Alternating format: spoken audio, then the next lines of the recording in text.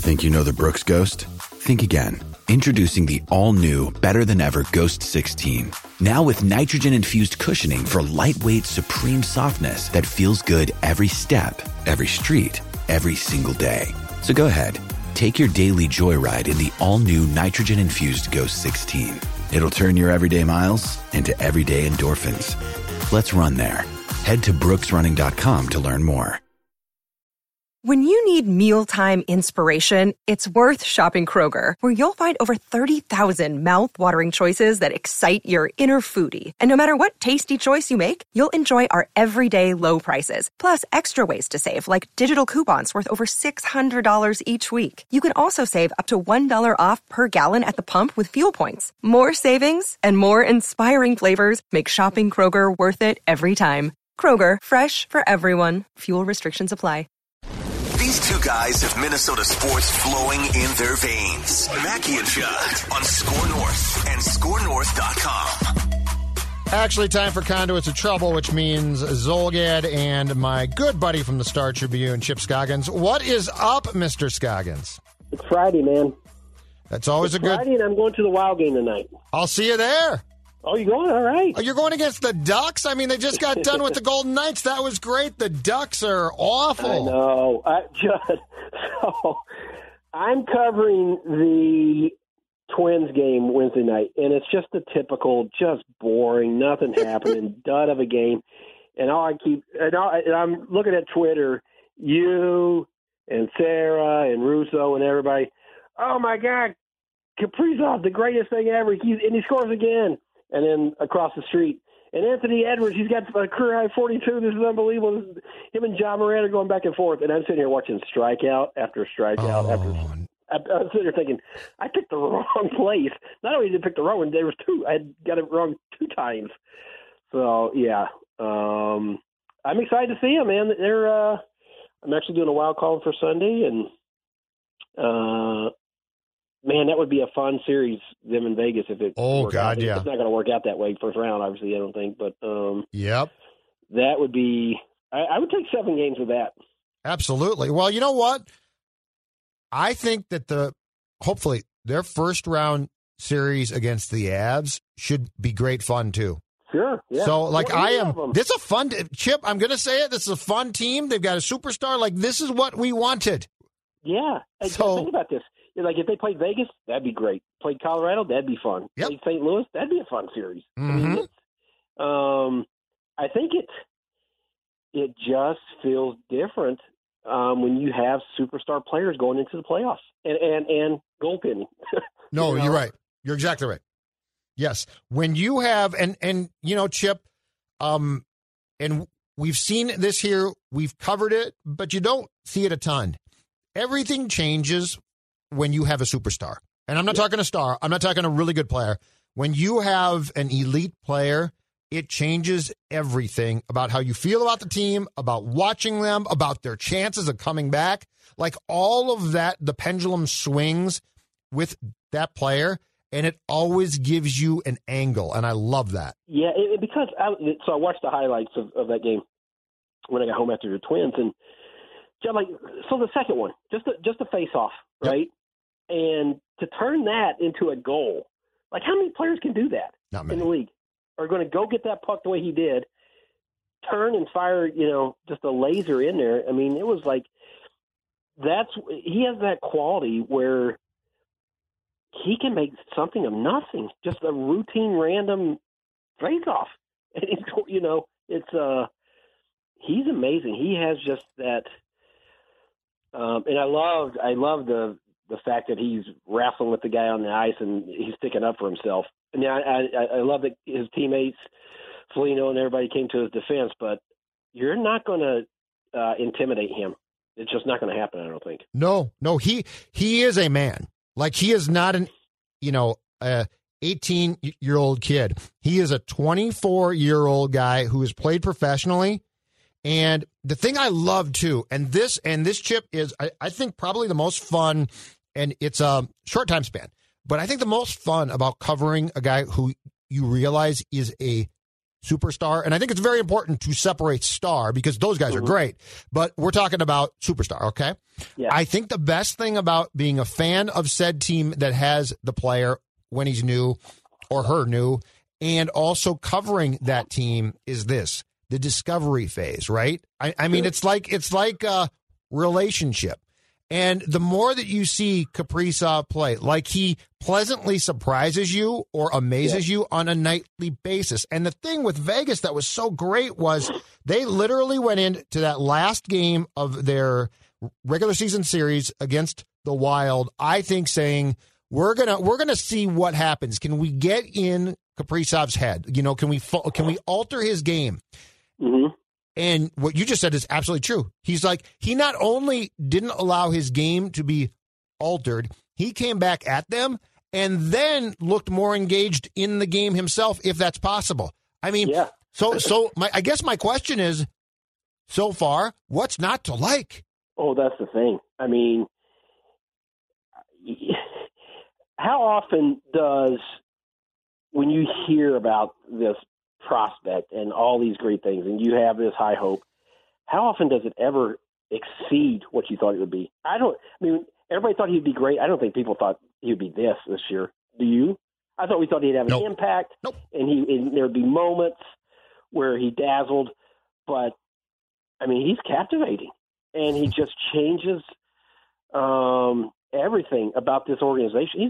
He's an organizational change, just transformational. And here's the thing, Judd. What do you think that contract's going to look like?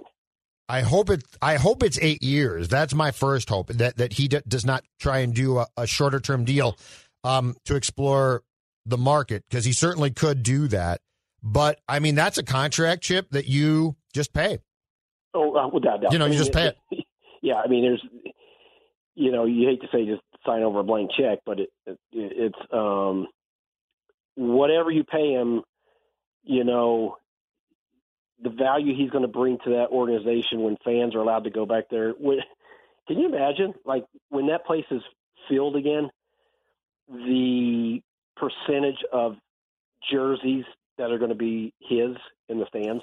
Oh, yeah. It'll be remarkable. You think it'll be 40%? It might be too high. Yeah, no, I think it might be. I think it will be. Now, it might not be immediately, but Chip, if he because there's not enough in stock. Yeah, exactly. But I think you're right. I mean, and it's just. I think we've talked about this, but Judd, man, look at the young talent in this market. Now, you know, it's almost like a backhanded compliment because the teams are not winning, but man, when you look at him and Jefferson and Anthony Edwards, and, you know, we'll see what Kirilloff, I don't want to put him in that, but we could say Buxton, but he's not young. But right. But Kirilloff, if he, you know, the little we got to see of him, you know, and it's just it's fun to see not only the talent, but the enthusiasm and the confidence and the exuberance that you see from all the young athletes in the market right now. Yeah, and they're likable, right? Yes. Like, they're a likable group. Like, Ant, I love Ant. I mean, those post-game things, here's the thing. I don't know why, I can't explain it, but it's just crystal clear. Ant does things that if they were done in a different way would be annoying or like seen as pretentious or something, right? Mm-hmm. But the way he goes about his business and a weird sort of childish maturity, if that makes sense. I know exactly what you're saying. Yeah, like there's some cockiness there but it's endearing cockiness. But like how do you do that? Because it's really impressive. Because I think he doesn't. Yeah, it's hard to describe because it's just his personality and just the exuberance and kind of not taking it too serious. I just like the way he plays, you know, and especially because today's athlete is so much, you know, either cliched or, you know, protective of what they say because they're corporations and their brand and all that. And he just kind of lets it rip, you know? Yep. I mean, I loved it the other day when someone asked Edwards, you know, what's the difference between the way the team is playing in the fourth quarter now versus, previous. He basically said, well, I'm in the game now. I know. Sitting on the bench. But why does that not come across as no way? If someone else that might come across it, you'd be like, God, what a jerk. Okay. But with him, it's like, you're just kind of laughing like, yeah, it makes sense. You're not wrong. So he can say things and get away with it. And I don't know. It's just his personality. It's kind of fun. I think it's partially, Chip, because he's got that little wry smile. Oh yeah, like he'll say that, yeah. And here's where he walks a tightrope of geniusness. He'll say things and look up at the camera, the Zoom, and give you that little smile, yeah. And you can't tell if what he just said he's serious about or not. But to go back to your term, it's completely endearing. Mm-hmm. Yeah, and it's going to be fascinating to see 3 years from now where these guys are at talent-wise and as they're more established. And, I mean, that's the thing. It's like, do they have another – obviously it's going to get better as you get more experience and everything, but the baseline ain't bad, where they're starting from. No. So it's going to be fascinating the next couple of years just to see these this young talent really kind of even go to another level if they can. Chip, what's your best guess? How far do you think the Wild can go? Like when you see this team? You know what? Because of the goaltending, I think previously, like when Dubnyk was here, or when they didn't have high-end scorers, it was just kind of they had to muck it up and hopefully get some crash the net and get rebounds and have puck go off your butt. It's like, well, you can't win that way consistently. I mean, that's not. I don't know. That's a championship formula. Yep. So you felt like, okay, this is a one and done team. Could they lose their first round? Yeah. Could they win a first round? Yeah, absolutely. I mean, we've seen them play with these guys, and I think they have three things that give you confidence. You have trust in the goaltending now. You have a superstar, and really when Fiala's going, he can score too. But you have guys that can just go score. Like we to them, the Blackhawk team, that was the difference. They had guys that would just go score. Oh, they had stars, yeah. Superstars. And mm-hmm. I feel like they have a good veterans of guys who have won at a high level before in the room to kind of, bring that leadership to it. And so there are factors there where you're thinking, you don't, it doesn't feel hopeless like it did before. Like, okay, it's going to be great to get in and they're going to be done after one. No, you can see them winning a series, or going. I don't think they're going to win it all, but I'm not going to be surprised if they, won a series or two either. Yeah, and Kaprizov changes it so much because now it doesn't feel like a prayer. Correct. Like it used to feel like they had some talent, but they would fall down by 2 goals, and you were like, okay, who's going to score? And they would try, but it was maddening. I'm not saying that it's a good idea in the playoffs to fall behind, mm-hmm. but when they do now, and it's Kaprizov who basically at times, I love this sport because we hear so much. It's always we, right? Like we and Dino tries to turn it back to the grand, the team, right? Mm-hmm. I just want someone to get up to a Zoom mic and say, all right, you know what? I'm going to cut open a vein here. 97 and then us. Like, it's just him.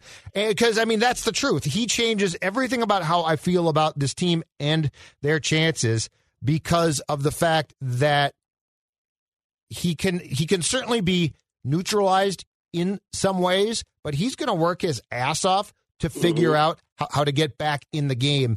And this team has never had, I mean, Gabby was a nice player, and we've discussed this before, but this team has never had this. No, and I was sitting there thinking a few minutes ago, and I was going to bring up, we covered Gabbert during the 03 run, and he was a star. I would say that. Yep. He wasn't at this level. He couldn't do the things that Kaprizov can do. Now, Gabby did, his breakaway speed and just flying up the wing there, that was pretty special to watch, too, when he turned on the Jets. But you just feel like Kaprizov just has some magic in, some of the things he can do, like the first goal the other night, just batting that out of the air. That goal was incredible. That goal was so hard to score. Oh, what a goal. And I saw, it got posted on Twitter, and after it's a Twins game, I'm like, the Twins need that guy. He's yes. hit. But, yeah, so you feel like he can kind of, like I said earlier, just make something of nothing or make plays that very, very few guys can. And so you feel like you always got a shot with him. And then if Fiala, if he can get rolling and the defensive core is tight. And I just, you said it right. Before it felt hopeless. Like you didn't feel like they had much of a chance in the playoffs. And obviously there's tough teams in there, but it doesn't feel like they're going to be overwhelmed by, the matchup. Speaking of hopeless. That's a good segue, huh? You did a great job, threw out a great word, and I might as well pounce right now. The team that you covered on Wednesday night, I think they're just not good. Like we've been trying, and I did this too. So I predicted 96 wins. Okay, two, just to be totally transparent. As recently as Monday or Tuesday, I was talking about the bullpen, if they can just go get an arm, blah blah blah. Yeah. Chip, I was sitting in the press box watching the game on Thursday, and it hit me like a lightning bolt, and it should have. They're just not good. Like it's if Rocco just does this, if they only score more runs, if they only could get some luck, if the extra innings format only was changed, at some point in time, the answer is you're just not that good. Yeah, and that's the thing is like when a team gets off to a bad start, what is the thing you always hear? Well, it's early.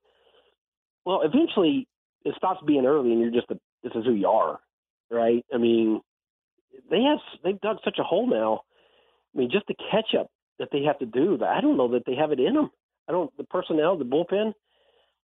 I don't know that they have them in it. This in them. The hitting. My God, what has happened to Max Kepler? Jorge Polanco. Sano is what he is. He's a mess. Yeah, I mean, and it ain't like this has been the toughest part of the schedule either that they've gone through. That's probably if I'm them, that's the concerning part to me is like, yeah, you've had some weird things happen and you feel like you've had some tough luck and all that nonsense, but it's not like you're playing the greatest teams yet. And so, they're just flawed, man. They're just very, very flawed in a lot of ways. And so, will they play better than they are? I think they probably will, but, I mean, are they going to play good enough to where they can overcome this deficit they created? I don't know. I mean, it just doesn't look promising right now at all. No, and there's so, to your word, there's so many flaws, and there's so many problems. Hey, one thing that's frustrated me about the storyline about the Twins, and this also, in a very different way, goes to the Wild, is this. Okay, I get that Baldelli is the face of what's gone wrong, right? Pitching changes aren't working. He takes guys out prematurely, at least we think so. I get that he's had a bad year in game. But when it comes to the Twins, I think that to, basically take a sign that says fire Rocco, which at this point in time is not going to take place, of course, or to blame him entirely is missing the grander point of the fact that he was hired to work in lockstep with Derek and Thad. Yeah. And they're very much at fault here too. Like this was their grand bullpen redo, which has gone awfully. And in the case of the Wild, Dean has done a great job. Credit to him. He's done fantastic. But if you don't think that Bill Guerin, the GM, is playing a huge role there, you ain't paying attention. I think we get far too hung up in crediting or getting mad at one person. The entire Twins meltdown has to be looked at on a much grander scale than just Rocco Baldelli. Yeah, I mean, fans, media, we all do it. The easy target, right? You just go for the easy target, and it's the coach typically, because they're the face you see the most, and they're the ones you feel like controls the strings. But you know darn well that this fascination with taking pitchers out after 5 1/3 innings every single day comes from the organizational philosophy of limiting wear and tear on the arms, right? Yep. Well, it was the front office that remade that bullpen and brought in a bunch of guys that either needed to bounce back from bad years or needed to prove that they could take another step in their development. Alcala, Stashak, I mean, those two in particular had to show that they could take on, a more prominent role or bring in free agents. And you had so many of those question marks.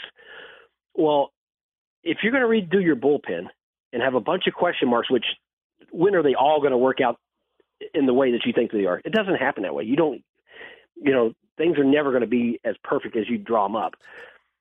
So they combined a bullpen that was, a lot of questions with the organizational philosophy of, hey, after 75 pitches, we're bringing them out no matter what.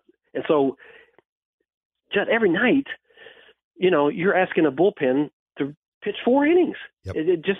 The marriage of those two things don't make sense. And so is that not all Rocco's fault? That's Derek Falvey and Thad Levine too. I mean, this is the whole plan that they put in place. And so, yeah, but it's just easier to dump on the manager because that's who we see. But it's 100%.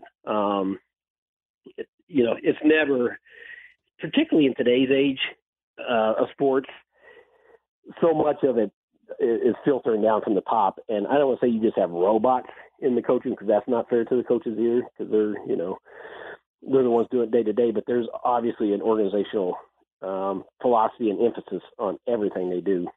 True. And the pitching thing I'm amazed that they have not told Rocco if Pineda is pitching well and the pitch count is acceptable, he can throw a 6. He can throw a 7. Like that's the one thing is like your bullpen, Falvey redid the bullpen. It's a complete mess. Colomé is unpitchable. And instead of empowering Rocco to say, let's get to the back end first, okay?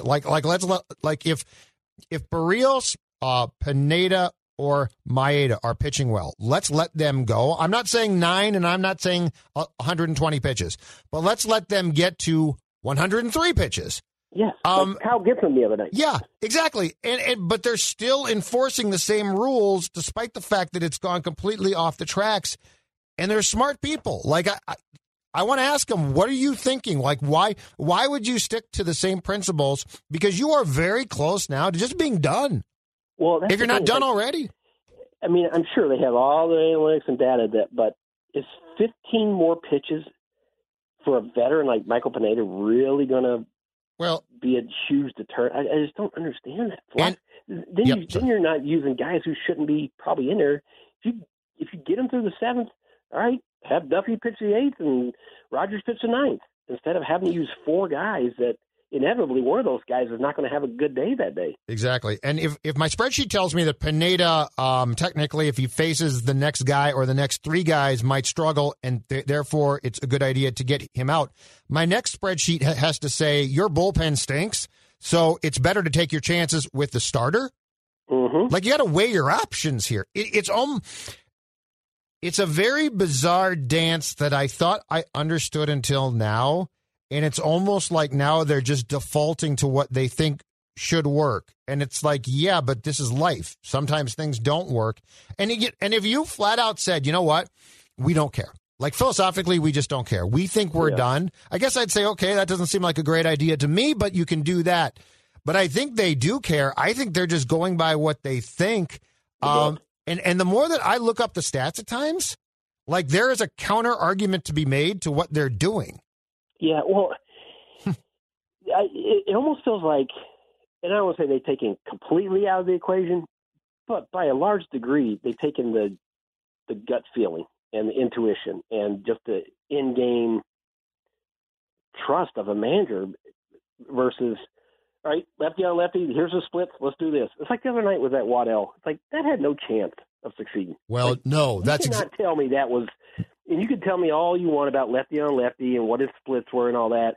But I'm telling you, the night after that guy got rocked, I'm not throwing him back out there. I mean, the guy's a minor league pitcher, Yes. And you tell me he was your best option? It makes no sense to me. Well, and Chip, to your point there, it becomes even more powerful because Waddell got rocked the night before.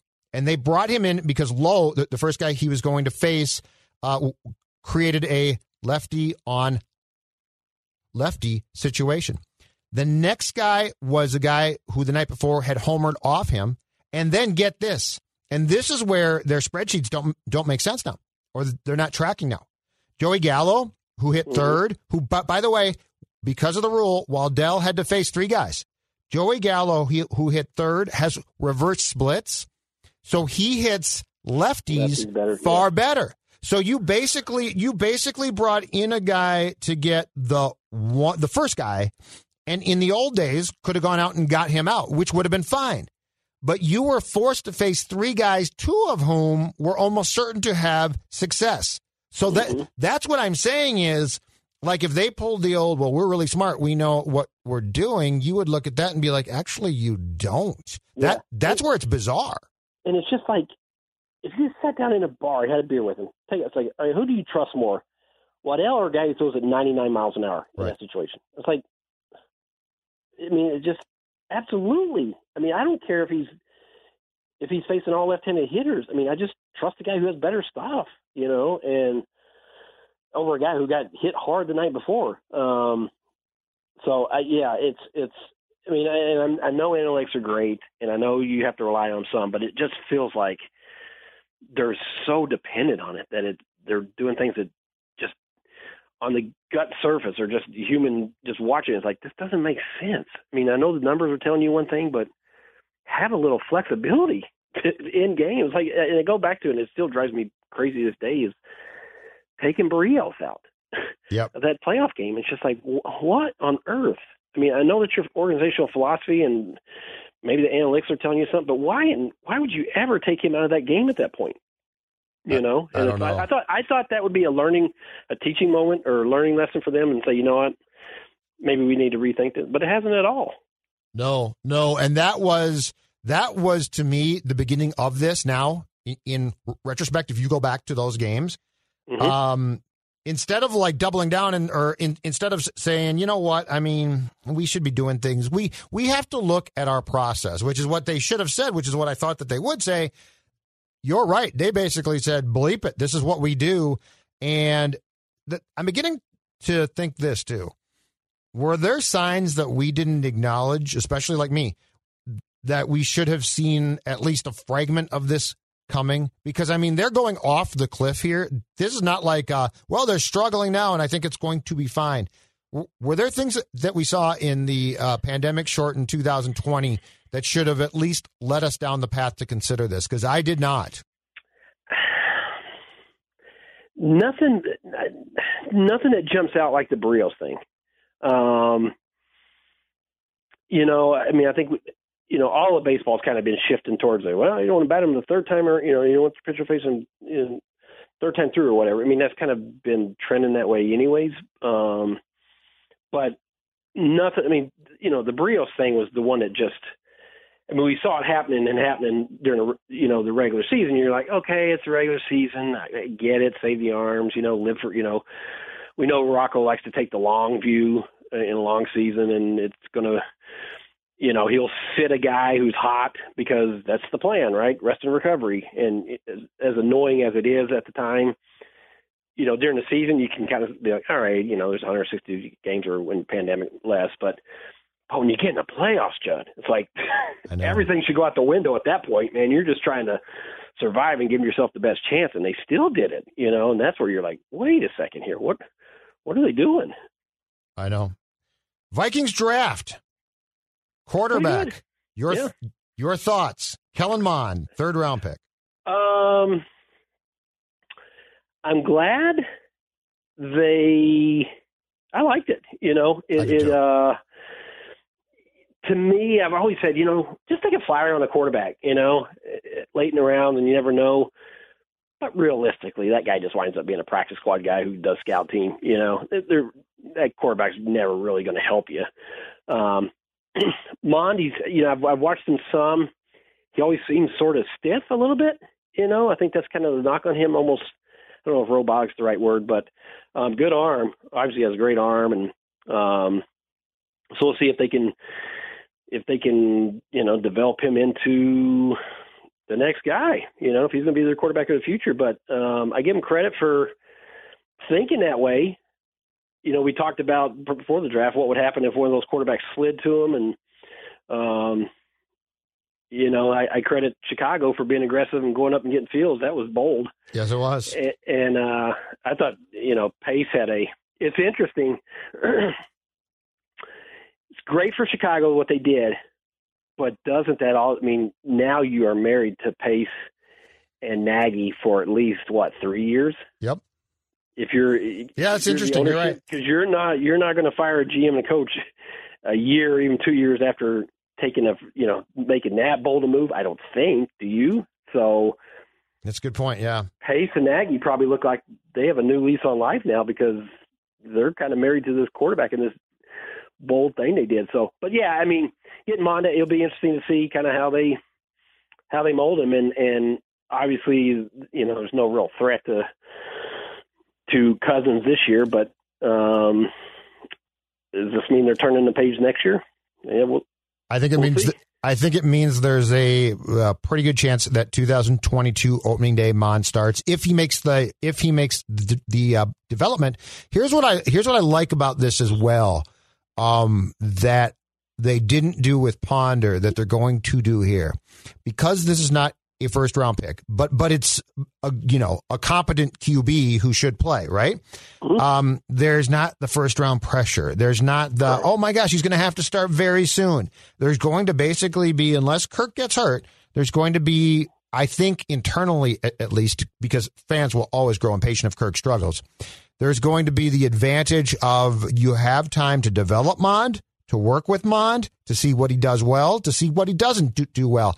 And with Ponder, it always felt like a sure as hell race that he was going to play fairly quickly. And McNabb was terrible and got I think taken out in week 5 or 6 in Chicago. So I really like the fact that they give themselves the ability to develop this kid. But then you're right, it's not Nate Stanley where it's going to be best case a practice squad player.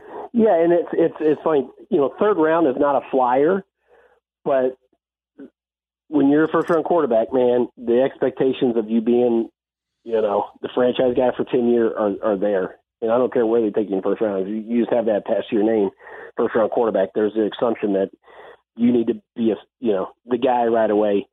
Well, third round, it's like they're counting on him, and I think, you know, obviously the internal hope is that he becomes their franchise guy, but you're right. There is less pressure right away.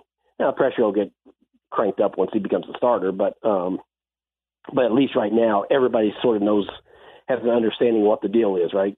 This is a redshirt year. This is your redshirt year. You know, work on things in practice and scout team, and unless Cousins gets hurt, then things change. But you know, if the plan goes according to how they want it, this is your redshirt year, and just kind of get used to being a quarterback in the NFL, and then maybe step in and be the starter next year. So I think it's the ideal situation for him. Mm-hmm. I mean, obviously, if you're wanting a franchise quarterback, obviously first round and being one of those first few guys taken, you feel like the odds are better. But there's nothing that says this guy that Mond can't turn out to be that guy for him, you know, just because he wasn't one of the first 5 guys taken in the top 10, you know. Hey, how curious are you to see how Kirk processes this? Well, I think it would be a totally different thing, totally different if they would have moved up and taken Justin Fields, or, you know, I mean, then I think he'd be like, uh-oh, you know, then it would be a threat to his job. Now I think he knows that, okay, he's the starter and this guy's coming in. I have to think Cousins knows he's going to be replaced at some point. I mean, that contract is coming to a head, right? I mean, they're not going to pay him what he's owed, you know, on the back end of this. So he's a smart guy. He knows what's going on, you know. So I think he'll handle it the right way, don't you? I don't think he'll, you know, tune his guy out or not help him or anything like that. I think I would be stunned if he doesn't handle this in the, you know, professional way and understand kind of what the deal is. I think publicly he'll be fine. I think privately, Kirk being Kirk will probably not be pleased. But Kirk also is, we're almost certain that the Vikings at some point in February or March went to Kirk and said, let's restructure your contract again. And Kirk said, no, I'm all good because I'm going to make a ton. I guess what I find from a playing standpoint to be intriguing is not that Mond is supposed to or will play in 2021. What I find to be interesting about this entire thing is this is the first time since Kirk got here that there is an expiration date of some sort on his back. So I guess that's what intrigues me, because I think it's very clear that if Mond develops like the Vikings want, there's a very good chance that the Vikings turn around in March and try and trade Kirk, and then he goes to a team and restructures again because that cap hit is so huge. So it does set up some potentially interesting on-field dynamics as far as Kirk now, for the first time in his career here, having pressure behind him from somebody who's not like a Sean Mannion. Yeah, and so when he signed that first deal, 3 years, just because of how short it is, you had to feel like, okay, if he does anything, if it's not a total disaster, he's getting a second contract here, right? Well, with the way things have gone, maybe he thought he was getting a third contract, but with performance and salary cap constraints, he has to be realistic about probably not getting a third one here, unless he's going to take a massive restructure and pay cut. It's just, I don't see it. Do you? I don't. No, not now. Certainly, even if they didn't draft, Mond in third round, I think if you look at it, you'd probably say no. They're going to let this one play out and then move on and start over, just for age, contract, performance, everything. And now they're going to turn the page here. Because they're not going to draft him on unless they come to the conclusion he's not the guy. But you're not going to draft him and then give Cousins another contract, I would think. That would be dumb. I don't see that either. So there is an expiration date coming, and he has to know it. But here's the thing.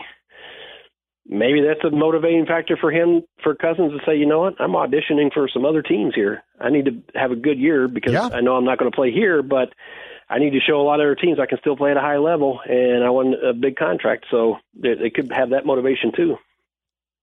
How much more confident do you feel about the Vikings offensive line as we talk now compared to before the draft? A lot more confident. I think both those linemen will start. I could see them shifting Cleveland to left guard now, right? So you don't have two rookies side by side, and then have the Ohio State kid who, get him in the third round was great. Yes. Start your right guard, and I feel like you have your left tackle of the future, big physical guy. It's, I'm surprised that they ran the risk of trading down, because at that point, it's just like when they were on the clock, it's like take Darisaw, run to it, yes. Or the guard or the Vera Tucker. So I don't know if getting lucky is the right word, but they were fortunate he was still there. But I would, so you get your left tackle and the Wyatt Davis from Ohio State. I think plug him in at right guard, and you're young, the line's young, but I feel like it's bigger, which sounds like Zim is what he wanted, and just more talented. I feel like it's. And here's the thing, Jen.